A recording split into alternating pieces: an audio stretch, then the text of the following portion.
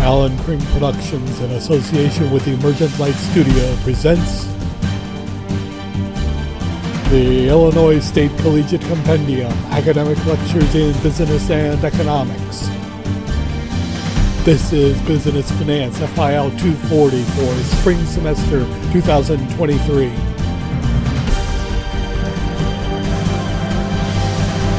Today, financial institutions. We are beginning to get into the hustle and flow of the normal course.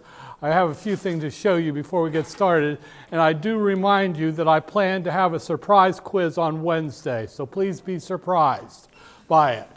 It will cover some content that I've given you last time and today, and it will also review the syllabus, important key features. Make sure you know what's on that syllabus if you want to get a good grade on it. Now, you got a message. I sent it out, and I will show you.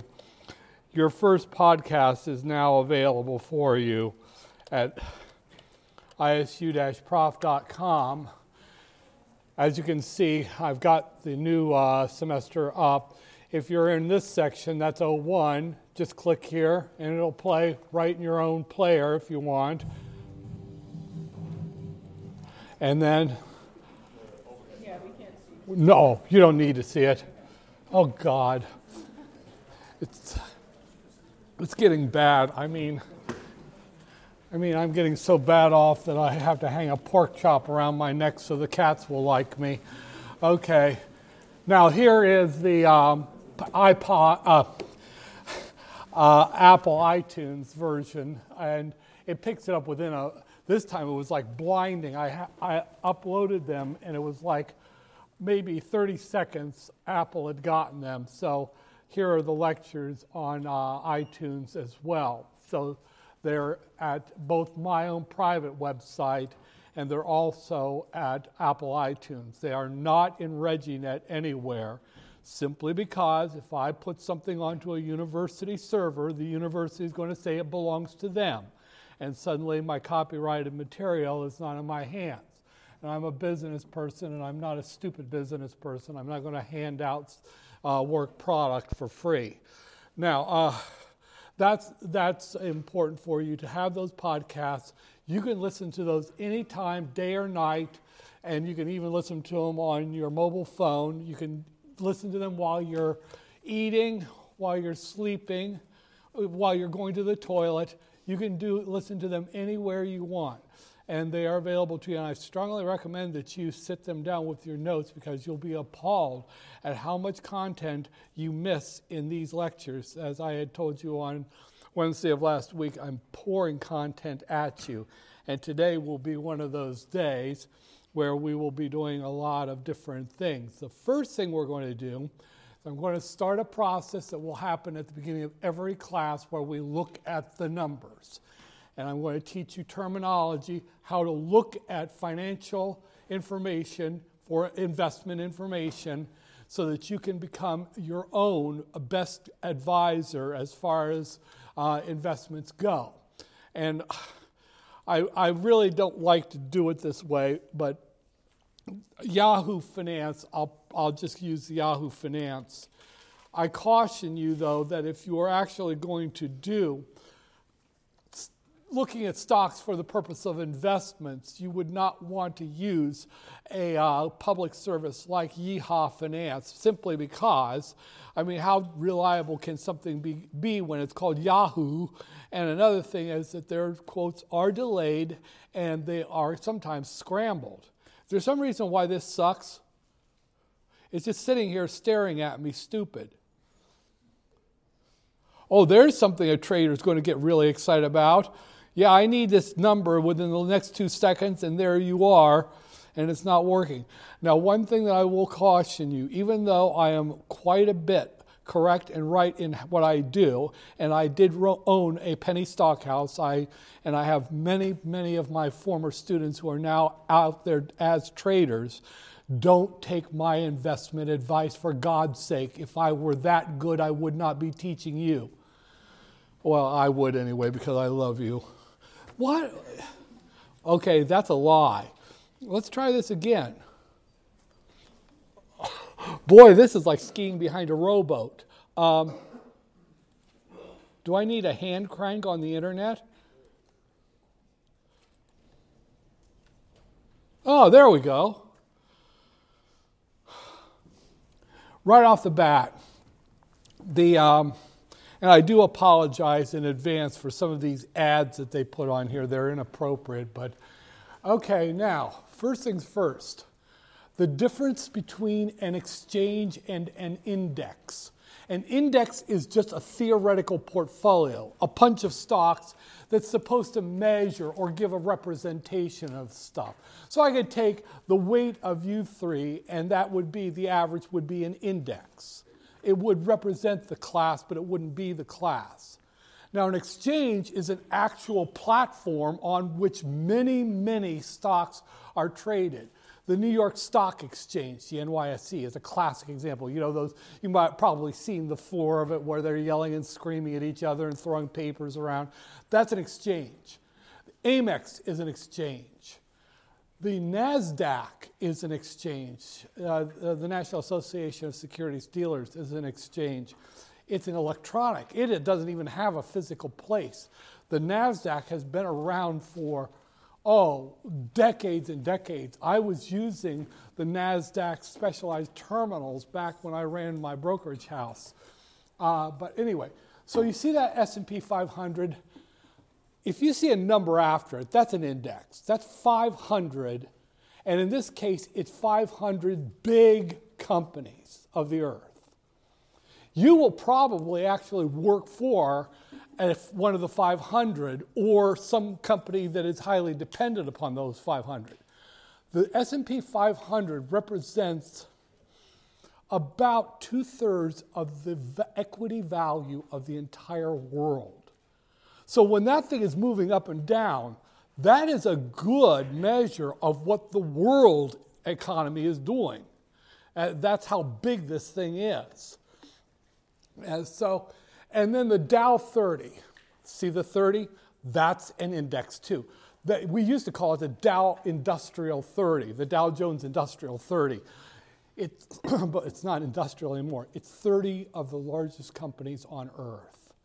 It used to be almost all industrials, you know, the big manufacturing companies of the world. Anymore, it's got mostly, I've got to be a little careful about this, mostly service companies, entertainment companies. I think the original founders of the Dow 30 would roll over in their graves if they knew that Disney, a mouse company, is on the Dow these days. But so you would look at the Dow 30 as where it's moving, what it's doing on a given day. That would be like the largest part of the world, what it's doing for the day. Now, the NASDAQ is actually an exchange. It's almost all small companies. We call them small caps. And you'll see that word caps. I'll explain that at another time. But small caps, those are the risky, scrappy, lower layer.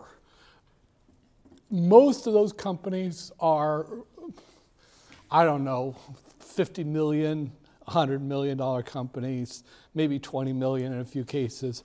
When I was running my penny stock house, my stocks were NASDAQ stocks. This represents what the world's smaller companies are, how they're reacting to the day's news.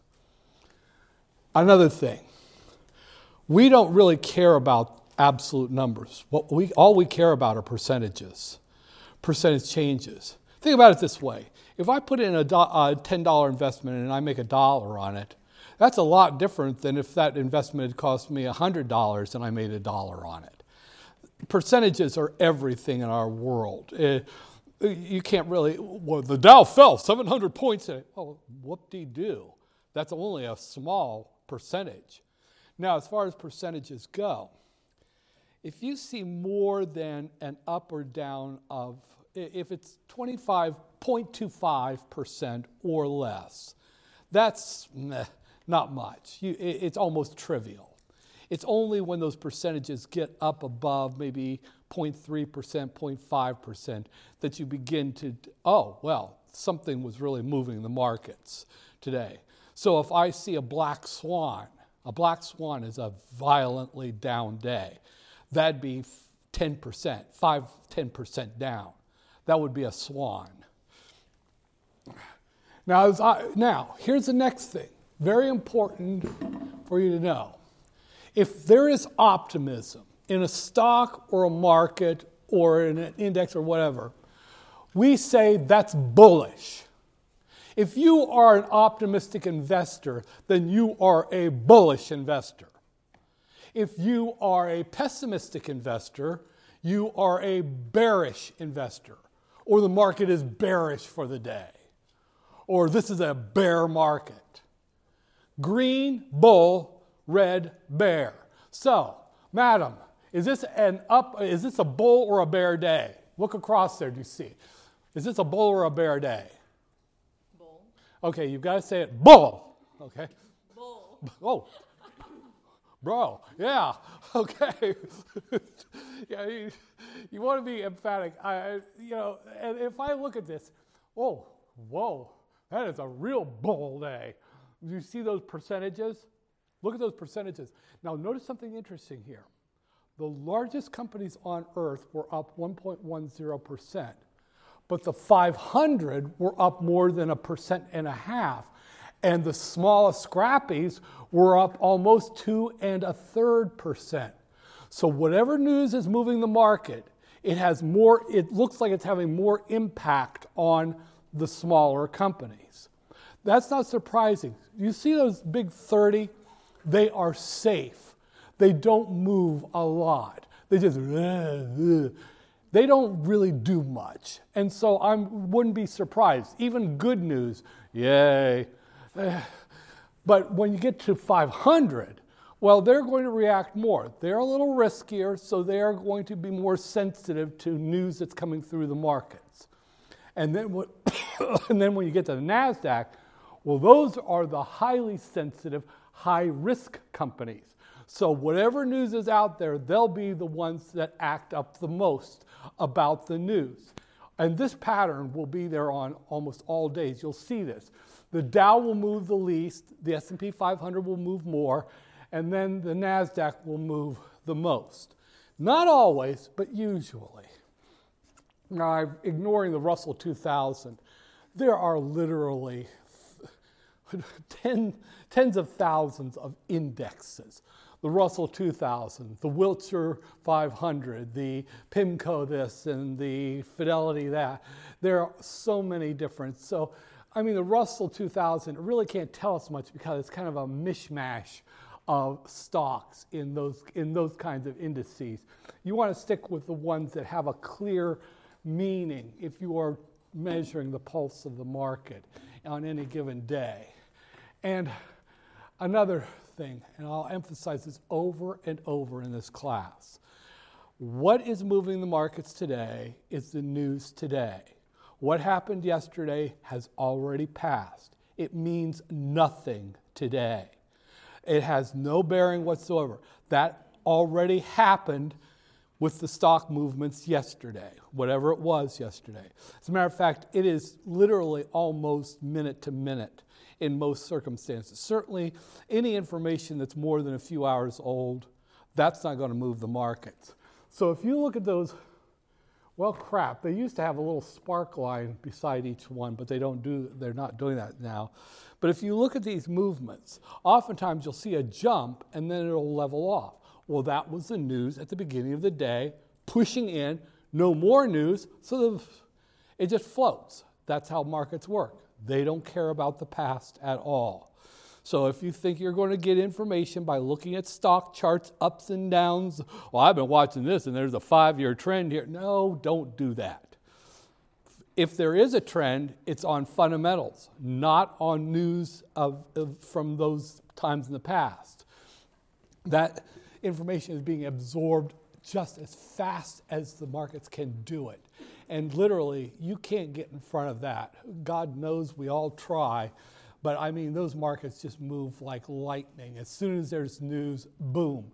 Those traders on Wall Street, in Tokyo, in Berlin, and Zurich, and London, they're on the news. They have assessed it, and they've got it out, and they've bought or sold. And so the news has essentially been burned up as fuel within a matter of minutes. So don't try it unless you're playing in really small stocks where there is room for the big dogs not to be paying attention as well. Sometimes there, but God, with this new AI, these artificial intelligence systems, they're watching literally hundreds of millions of stocks every second. It's getting to be real hard to find an edge in a market in a world like this. Okay, these are financial markets. You're buying and selling, and there's no physicality to them. Another thing about it is the stocks in this is a secondary market. You're just buying and selling from other casino players. Primary markets, where companies are selling their stock to raise capital, you'll never participate in those markets. You never will. You won't even see those markets. All we're doing is we're in a casino playing against the house. And a little caution, and I'm going to teach you some of this along the way. There's an old saying in investments: the house always wins. We got it from the casinos. The house always wins. If you think you're going to beat the house, you're not. No, you're not. The house always wins. Whether you win or not, well, that's another matter entirely. Let me come over here. Now, the next thing you're going to see,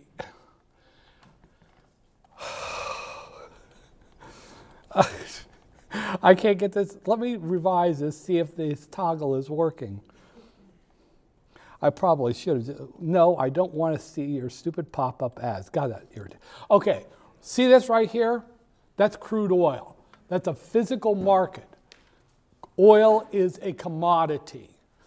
And you're seeing the movements of a global commodity market called oil.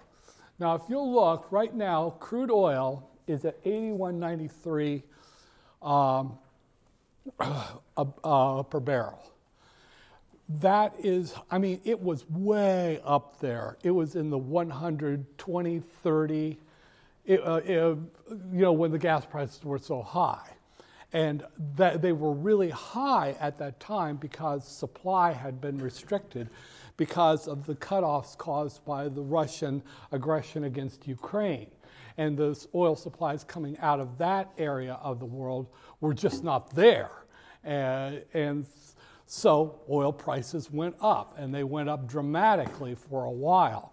Then they eased back down. Last semester, I told the students, from my information I get, that there was a trading band of about 82 to 89. And sure enough, most of the semester was bouncing in there.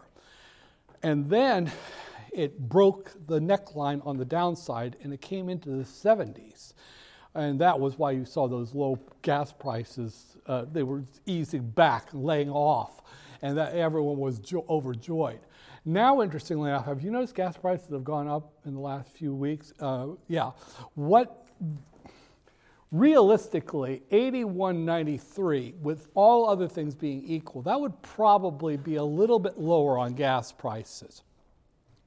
What's propelling the market, from what we can tell, is, remember, oil being pulled out of the ground.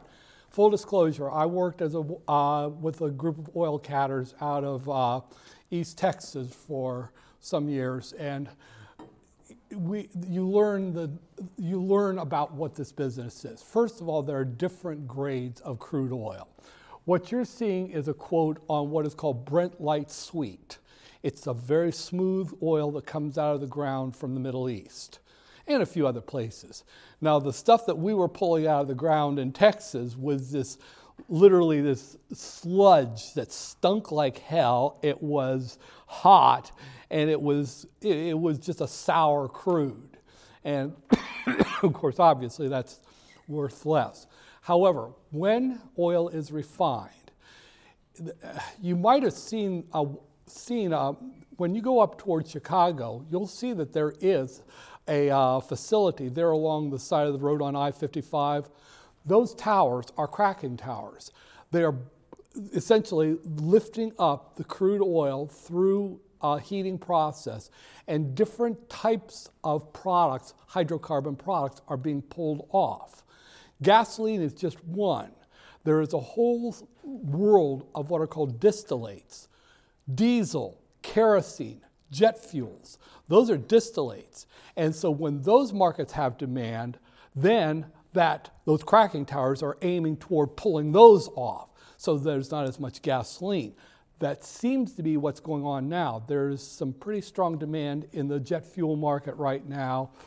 Diesel, the economy is waking up, basically, and so you've got the diesel trucks on the roads, you've got the airplanes flying, people every which way, and all of that. So the demand for alternatives in the supply chain is probably what's nudging gas prices up right now.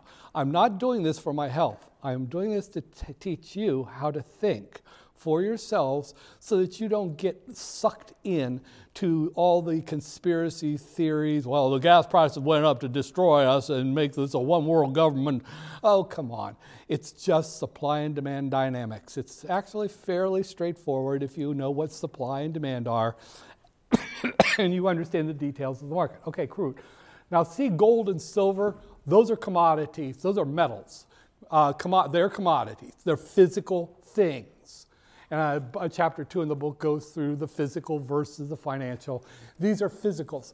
Now, gold has a mind of its own because there are what we call gold bugs out there. These people who buy and sell gold when they buy gold when they think that times are getting bad. They start hoarding gold, they buy it, and they push the price up. And then when times get better, then the gold bugs back off and sell some of their bullion and all that. So the gold market is kind of an oddball because it's pulled by this demand from crazy-ass mofos. But silver is more of a normal metal. Silver is used in industrial processes as well as cosmetic jewelry. And so it's pulled more by normal conditions. Notice that both of them they've been actually pretty darn volatile. Right now, gold is pretty much flat for the day. Silver took a toilet break there a few hours ago, and now it's trying to recover. Do you see that in those spark lines? That recovery that it's trying to go through right now. Not sure what that would have been about. Something spooked the silver traders, and I don't know what that. You have to be a specialist, and at least you can't know everything. And I don't think I know many people in the silver and gold market right now, traders at least. Now, we will talk later about those ones that are coming up here, the exchange rates. Those are a world of their own, and they measure a lot about what's going on in the world. If you're really interested in that, one of my specializations is international finance, and I'm teaching a course right now in that, so I'm sure you'll want to take that the next time I offer it, or not. Let me get over here. Okay, bonds. You're going to learn this.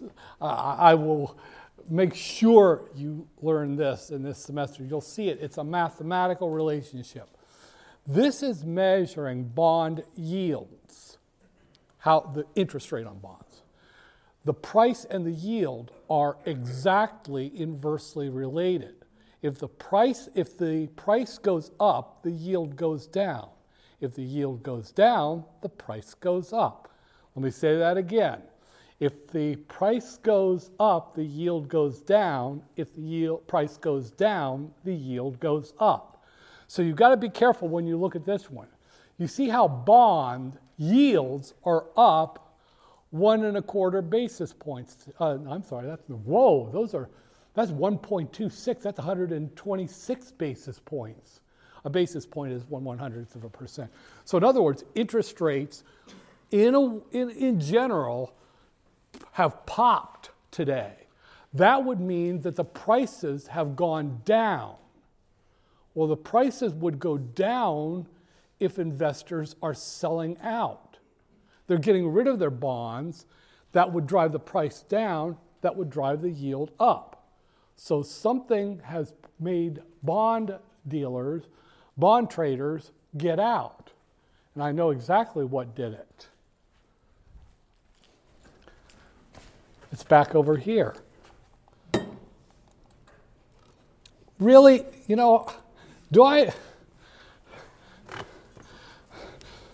look, the stocks are going up.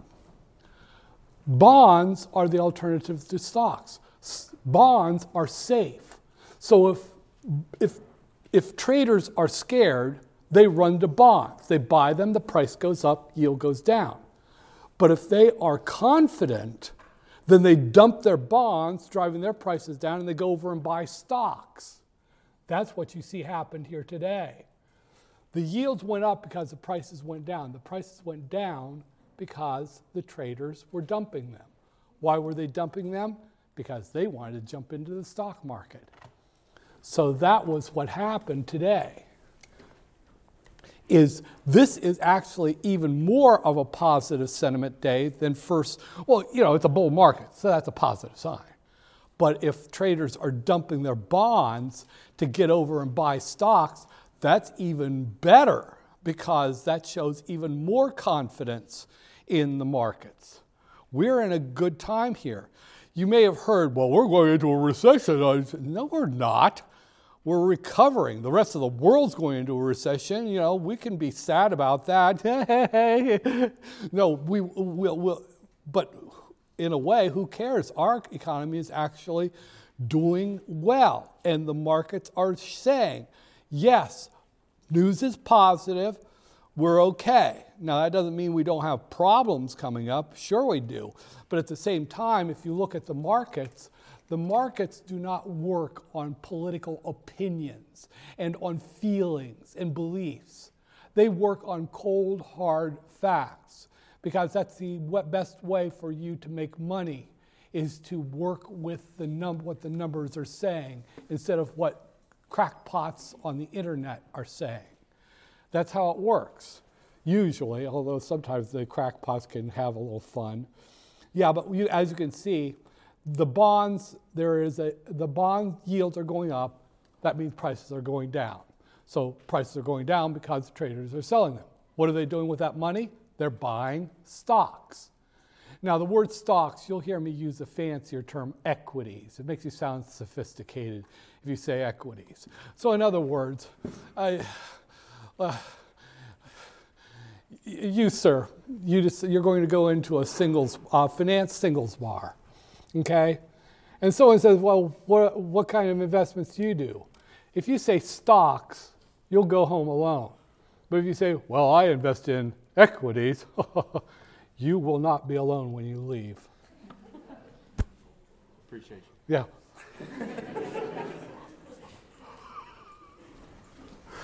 Okay. Where the hell was I? Oh, okay, here. Now, to convince you, you've heard that story about, well, the world, this is a global economy now. You have no idea. We need to know what's happening everywhere on this planet because the whole world is affecting us and we're not affecting the world as much as the world is affecting us. See this one, FTSE. Look at the 100. That means it's an index. That's 100 large stocks on the London Exchange, the Financial Times Index. And as you can see, now, they closed at about, and then the sun came up on this side. So we're seeing what happened hours ago. This all happened. As a matter of fact, I think they're still trading to the end of their trading day. You can see that there was a bullish run, and then the bears came in and said, no, and smacked it down. But it didn't go down really hard. So it's finishing the day still bullish from where it started the day, okay? So that's some good news right there. So then the sun came up over here. Now before the sun came up in London, the sun was high in the sky over in Tokyo. This happened while we were all at night here.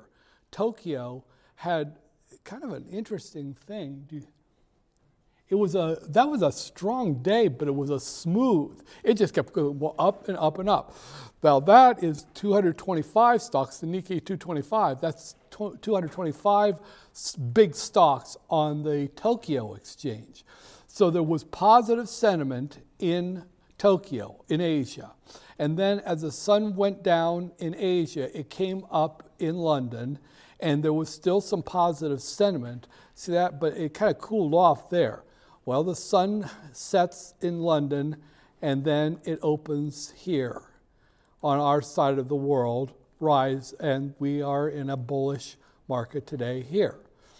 And then it's just going to repeat itself. When our closing bell happens, ding, ding, ding, then the world on this side of the planet will go quiet and Tokyo will wake up again. In other words, we live in an ever-moving clock around the world. It's always something somewhere. So if you are the kind who doesn't sleep very much like me, there's always some place in the world where activity is happening. That's just how it is.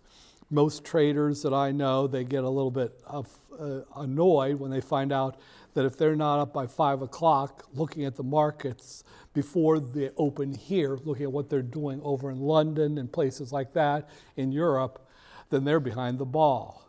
And then when they're done and they're exhausted, they go someplace, get some food, and then they go and then they sit down at their home computers and they're watching what's happening as Asia wakes up. Every place from China to Tokyo and on through down into Australia. We really are in a global world. Now I'm going to show you a stock, just for a few minutes. Just one stock.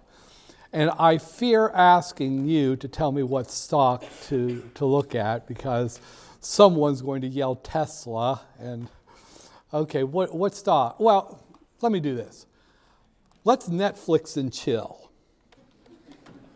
NFLX. If it's 4 letters, it trades on the NASDAQ.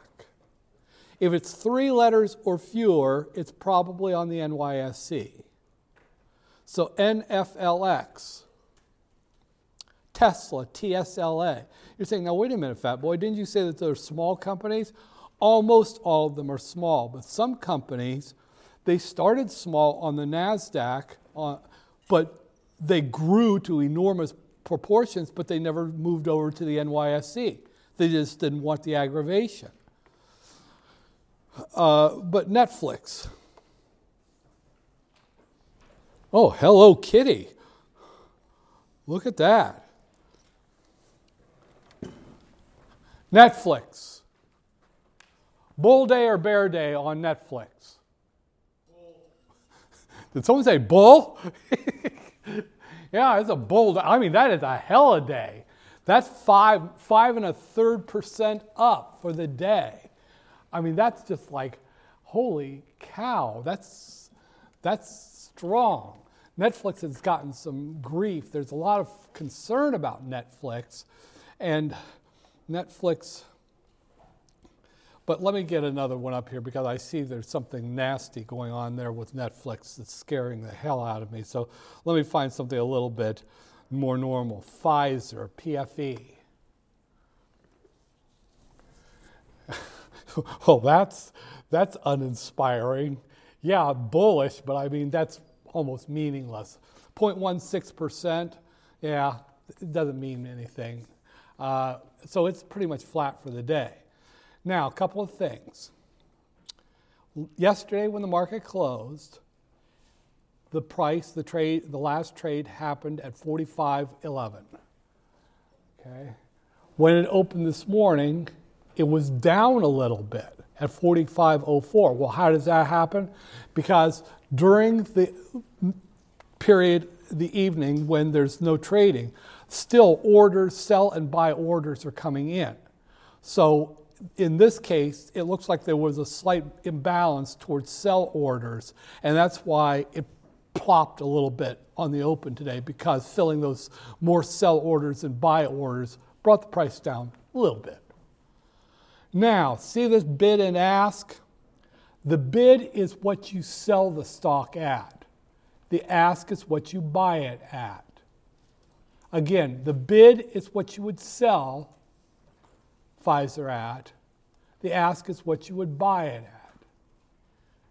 You notice there's a bid-ask spread. Sometimes it's very tight. Sometimes it's very wide. Why would there be a bid-ask spread? That's how we make our money in the business. It's one of the ways. I mean, I buy it from you at a lower price and I sell it to the next sucker. That's just how it is. So you notice that if you buy Netflix, you're already down because you bought it at $45.21 and you could sell it for $45.20. So you've got to, sometimes, I mean, this one's a pretty tight, this is a tight bid-ask. Sometimes it can be pretty spectacular, that bid-ask spread can. Let me take another one. 3M. Oh, that one's a nice roll upward. 2.3% up so far today. You notice, again though, interestingly, the market started out overnight, there was a little bit of sourness in the market. Do you see that? It opened this morning lower than it closed last night, so there were more sellers than buyers overnight. But something really got the markets juiced up early this morning because obviously everything's popping. Okay, notice that this bid-ask spread is a little bit wider. I can buy 3M at $123.77 per share. And I can sell it at $123.74 per share. So as soon as I buy it, I'm in the hole. And I've got to climb out of that. That's just how it works. Now, this is a range over today. It's gone from a low of 120.42. Well, you get these pop up. So that would probably have been that dip right there at the open. See it? The 120.42 and 123.89 would have been where, kind of hard to tell on these little charts, probably about there. So it's gone through a little bit of a swing today, but it's obviously on the upside of the swing. Over the past 52 weeks, if I were to look at over the past 1 year, it's gone from 107.07, that would have been that trough right there. Those are volume bars. Something spooked the hell out of the market a few months ago. Do you see that? Selling was hard, dropped the price. And then its peak, it's not even near its peak. Its peak was back here. Looks like late July. It was up to as much as 175.25. Now you can ask a question, okay, are we closer to our low or to our high? 1 year low or 1 year high? What do you say? I'd say we're sort of in the middle, but we're definitely more on the low end. Yeah, we're more on the low end. And so some traders would say, well, that's good news. This might be a buy because it's shown its ability to make it up to 173, and it's only at 123.49, 175, I should say. So there might be some upside potential there because it's shown that it can do that before. Most days, you, madam, most days you drag your ass out of bed and your productivity is about 25%. But every once in a while, I see the window of your apartment shatter and you're flying out Wonder Woman. Whoa! I saw it only once, but whoa, when she's energized, she can frickin' do, wow, boy, someone's going to pay for that glass, okay? You see what I mean, though? That's where we see the potential of a security for a movement. And so that gives us some reason to believe that this might be a decent investment. Okay, now down here, volume. This today, well, we're not clear through the day yet. The average volume is how many shares of the stock traded on average per day over the past year. Over the past year, about 2.9 million shares traded per day. Notice that this is actually fairly light volume. We're not through the day yet, but so far it's traded only 1.6 million shares. So light, the volume is kind of light today. Now I'll tell you a little more about volume here in another lecture. This is technically what we call on-balance volume, OBV. It's the volume that is trading in the open markets. This does not measure the volume that trades in the dark markets. And the dark markets are becoming very significant now. So I can't really say as much as I used to about these numbers because they don't tell me what's happening in the markets that aren't reporting. And no, we're not talking about illegal. We're talking about markets that simply don't have to report trading volumes. See this number right here? This number right here, the market cap, is the price per share times the number of shares of the stock outstanding. The market cap is the price per share times the number of shares outstanding.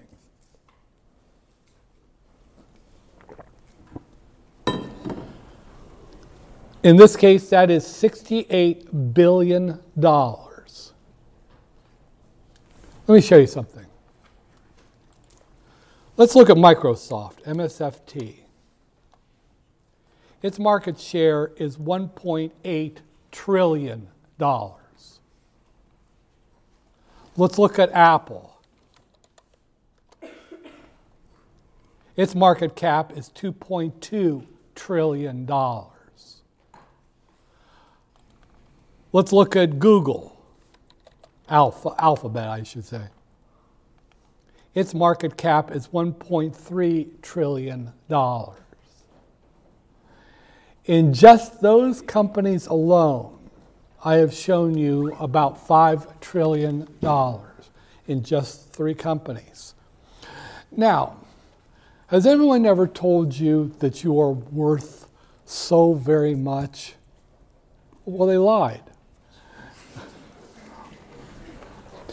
Take all of us in the world together. Our value is just a fraction of what is in the 10 largest companies on earth. We are actually nothing. Well, my mom said, well, your mom, whatever. Look, that's just the reality of it. We are simply bacteria. We're players. We can't change anything about this world. No matter how many times you've seen those sappy-ass logos and memes on the internet, have you ever noticed the people who put up all the good advice are the ones whose lives are so effed up? But seriously, get used to this. It's one of those things where we are just atoms in this insanity. But that's good news because we can make a lot of money eating off the floor where the dinosaurs aren't looking down. So just keep that in mind. Now, since I'm on Google, let me show you a few last things here. See this number right here, the beta? We're going to spend a lot of time with beta. Beta is a measure of the risk of a company. Beta is our preferred measure of the risk of a company.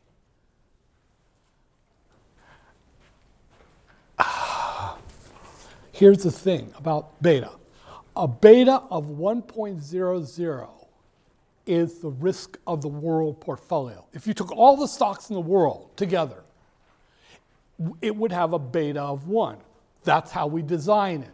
So that 1 is like a fulcrum. Companies that have betas below 1 are relatively safer. Companies with betas above 1 are relatively riskier. Now, there are other measures that we look at, like PE ratio we can look at too. But the one that is the most important is the beta. And I'll tell you a lot more about beta. But do know this. This is not measuring all of the risk of a stock. Because if you are investing in single stocks, you're out of your mind. Beta measures the risk of this stock in a well-diversified portfolio. And in this case, Alphabet is a little bit aggressive. Going back to look at Apple, Notice that Apple is actually a little more risky, a little riskier. It's actually a reasonably aggressive investment. Now, why would that be? Well, there's a sentiment the market has had for some time, and this is a sentiment for Netflix too, is that there's only so far they can go before they've run out of tricks. iPhones are nothing, every iPhone that's released is nothing but a minor variation on the previous design. Netflix has pretty much absorbed the world. There's not much more market penetration they can do from where they are now. On the other hand, what was the other one I was looking at? Come on.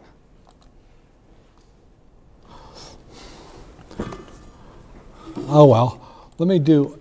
Now, here's why I ran away from Netflix. Something weird was going on with Netflix.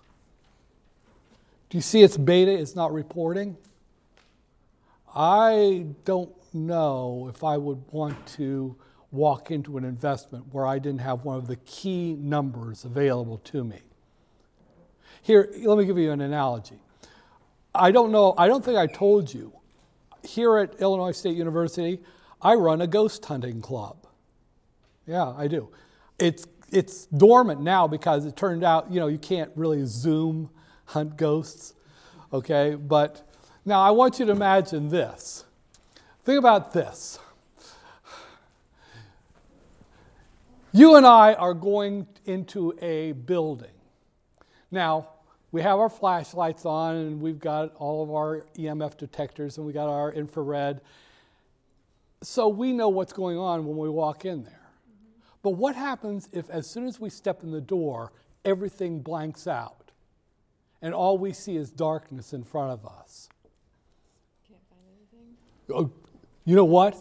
I'm probably going to leave because I don't, if there's a demon there, I would like to see the mother before I go in there. Okay?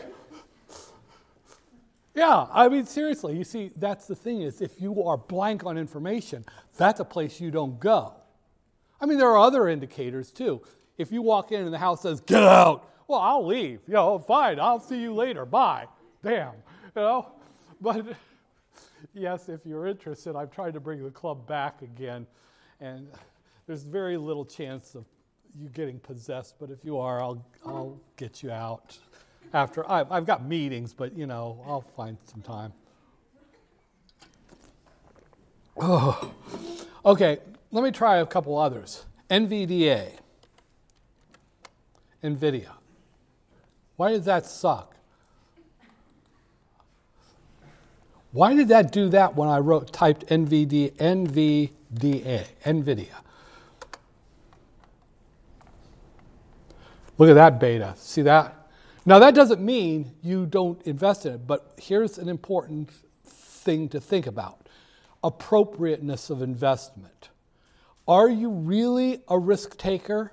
Because these high beta stocks, you could make a lot of money because they are highly volatile. But also, investing in these, you could end up taking what we call technically an ass bath. You could get creamed. You could become so poor you can't afford the OR, so you just with an investment like this. That's dangerous territory. AMD, American Micro Devices. Hello there. Almost twice the risk of the market portfolio. That is essentially a rodeo stock, as we used to call them. You're just going up and down with a stock like that. Okay? So now let me take you to the other side. Let's take a stock like a Kellogg's.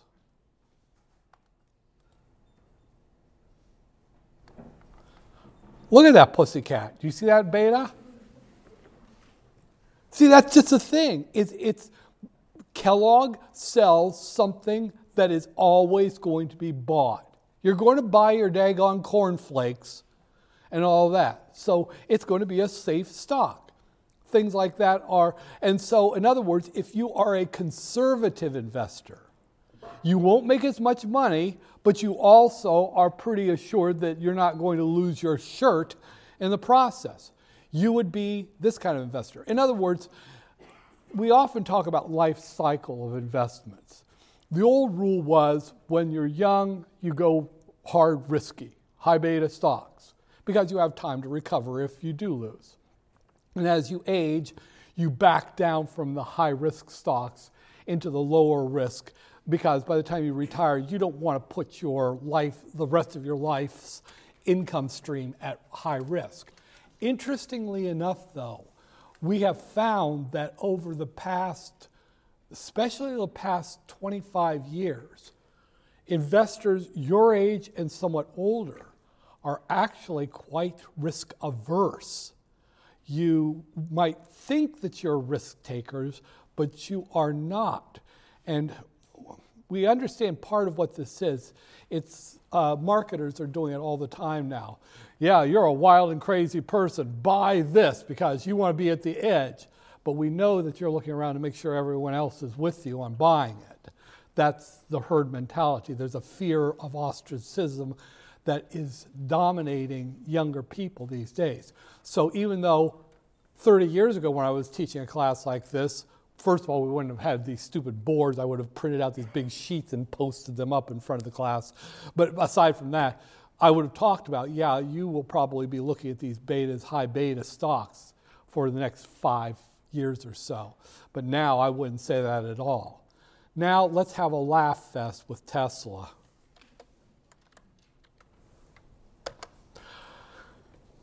For a couple of semesters, I was having fun criticizing he of the cloven hoof, Elon Musk, warning that Tesla was mostly just an outward appearance, that it was actually a very shaky company on the inside, and I showed them how we analyzed to find that. And sure enough, it has been finally finding intrinsic value. The market from day to day is going to put a value on stocks and bonds, commodities. We call that the market value. That is not the underlying intrinsic value. That reveals itself only over a long period of time. That's what I teach you to find, is that longer term value. Ultimately, stocks will find their intrinsic value. But that doesn't mean on any given day or any given month or even any given year, they will be near their intrinsic value. They'll be overvalued, undervalued. So that's why we need to look at the longer haul so that we're not pulled too hard by the features of the day. Tesla was, to give you an idea, as you can see, the plunge has been dramatic on Tesla. That's the intrinsic value beginning to come through. The company is poorly managed. It's mostly smoke and mirrors. Its top executives are cowards who crawl to a narcissist, and we know that. But in the short run, it was a great investment. Hell, I made some money on exotic bets on Tesla, and then I made money when Tesla started to collapse. Go.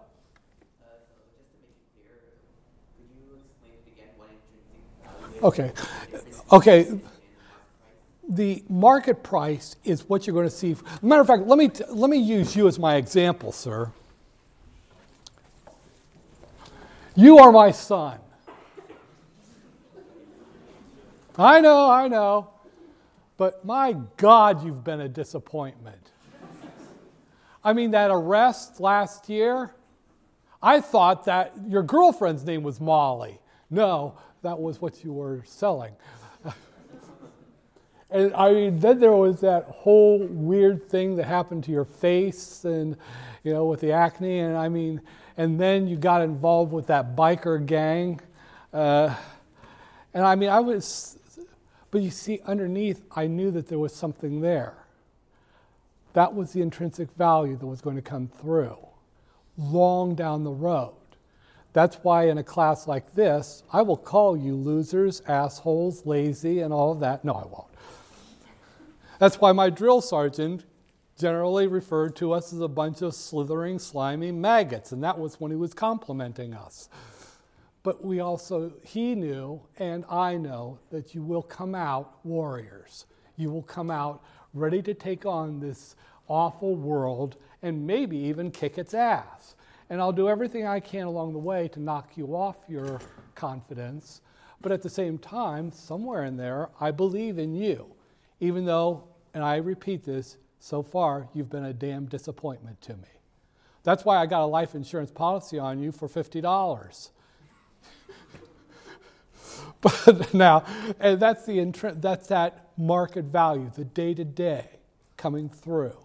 And then the long term, that intrinsic value is what's going to happen over a long period of time as more of your strengths come through and your weaknesses are taken away, or as more of your weaknesses come through and your strengths of youth are taken away.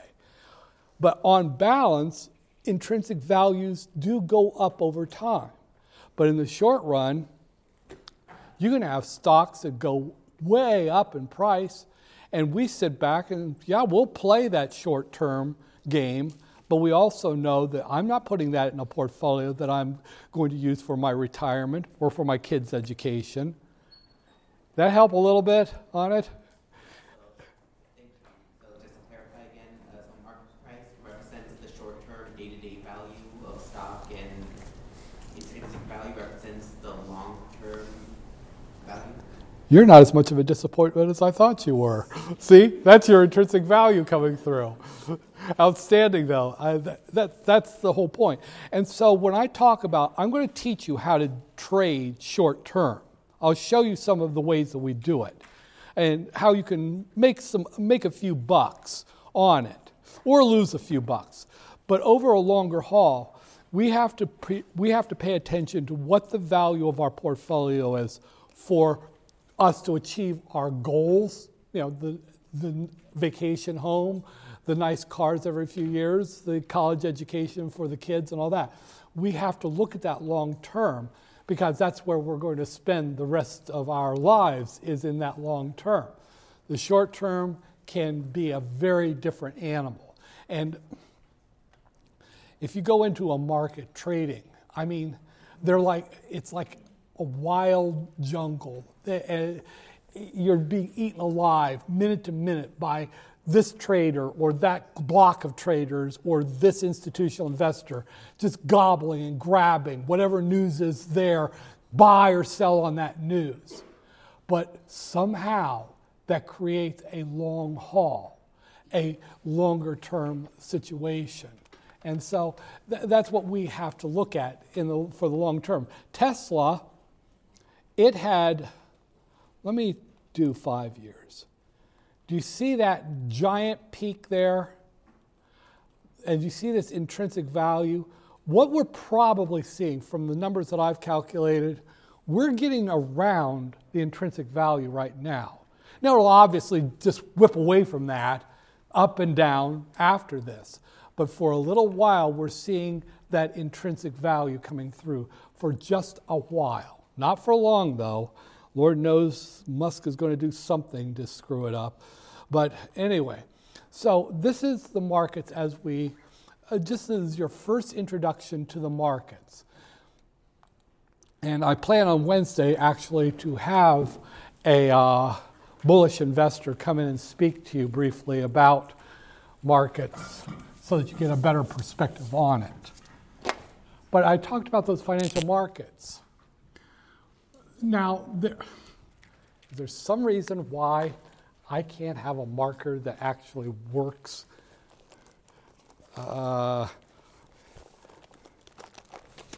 There's got to be one in here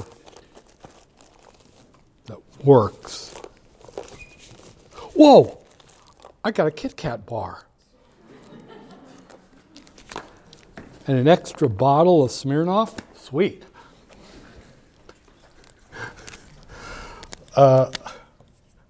No. Let's try this one. No.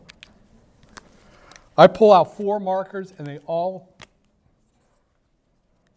Oh, for God's sake. I'll just stick with this one. I'll write big. Okay, markets. I told you about, now as I was doing that lecture, I was sneaking in a bunch of terminology on you. I talked about physical versus financial.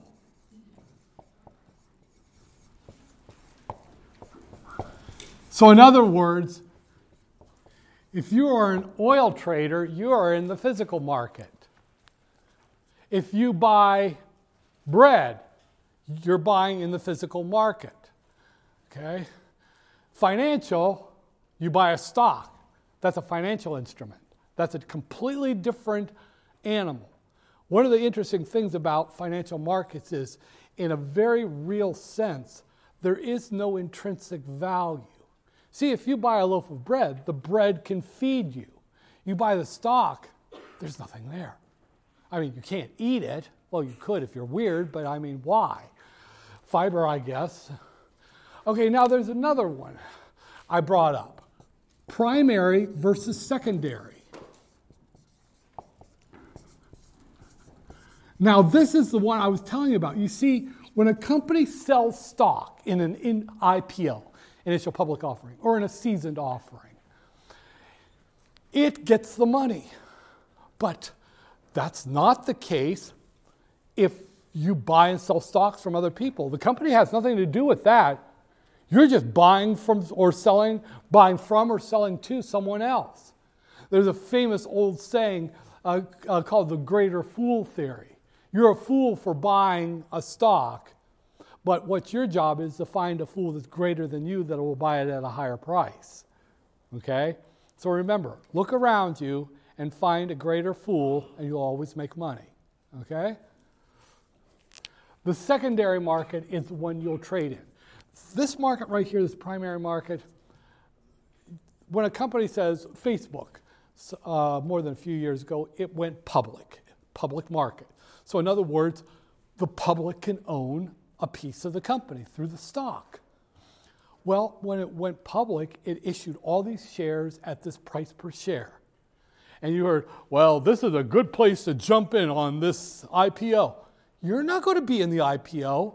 That's done by investment banks in what are called syndicates. In other words, this group of these very specialized kinds of banks say, we are going to buy your stock, Facebook, all these agreements and all this, and then we'll sell it to the public.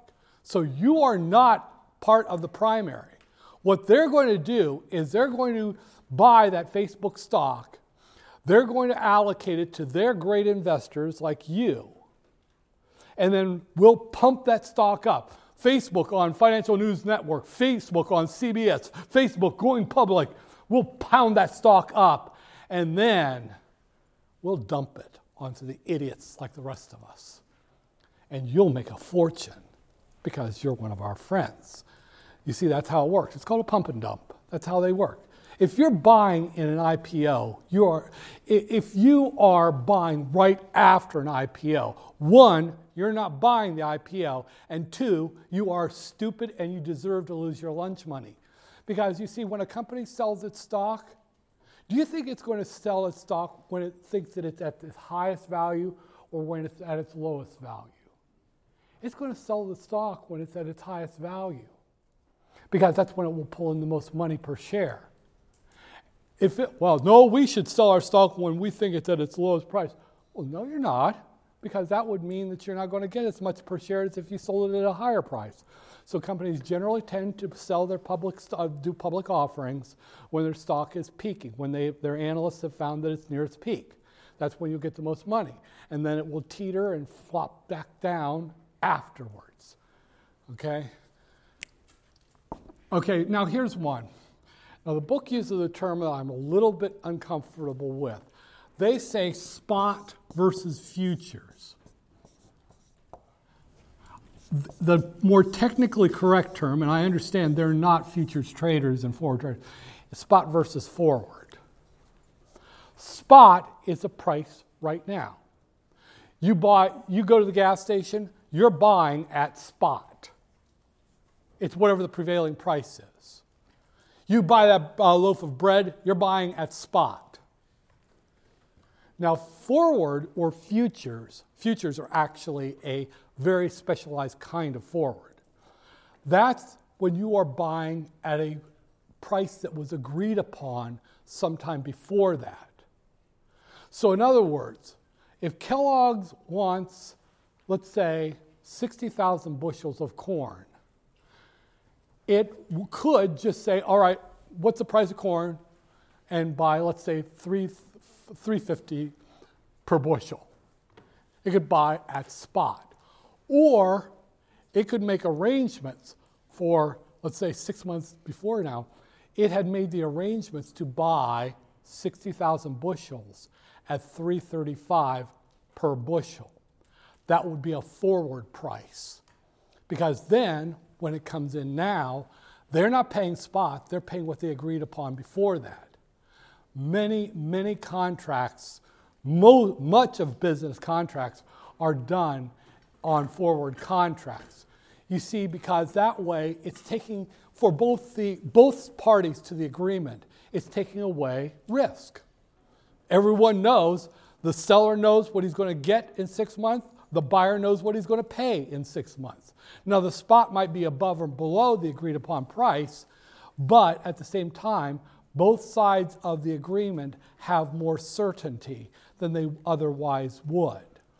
So, and interestingly enough, you will participate in forward markets for the rest of your life.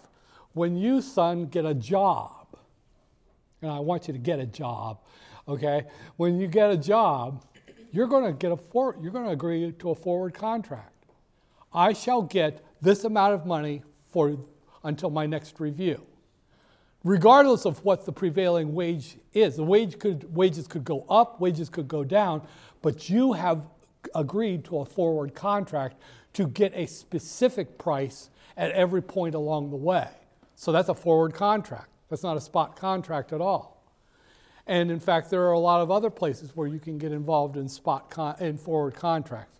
So spot versus forward is one of those interesting ones that is out there all over the place.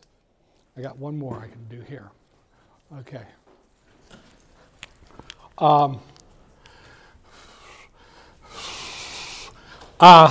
Capital versus money. These are two different animals. Money is short-term funds. Capital is long-term funds.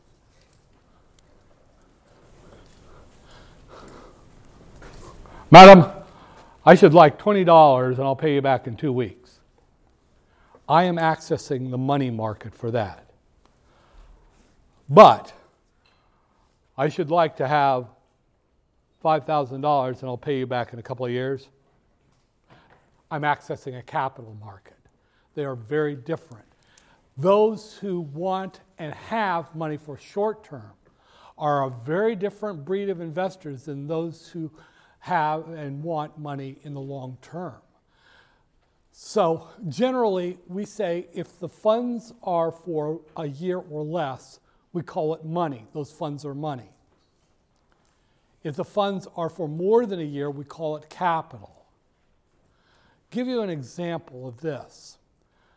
A market that hardly anyone outside of finance knows is called the commercial paper market. Very, very large credit-worthy corporations will borrow tens, maybe even hundreds, but tens of millions of dollars, and they'll pay it back in 30 days. It's a huge market. So in other words, there are companies that have a pile of money, but they won't have it for very long before they need to use it. So they are the suppliers to this commercial paper market. And then the demanders are companies like Apple, Microsoft, 3M, Pfizer, that need a short-term punch of money. And it is money. And so they make an agreement for the loan. And that is a money market. But on the other hand, if a company needs to borrow money for 30 years, then it would go to a very different kind of investor. The investors who want to get rid of their funds and they don't want to see it back for 30 years or 20 years or 10 years. Those are a very different kind of animal out there. And they're very, and both of them are highly liquid markets. But I'll get back into this more on Wednesday. That's all I have for you today. I thank you.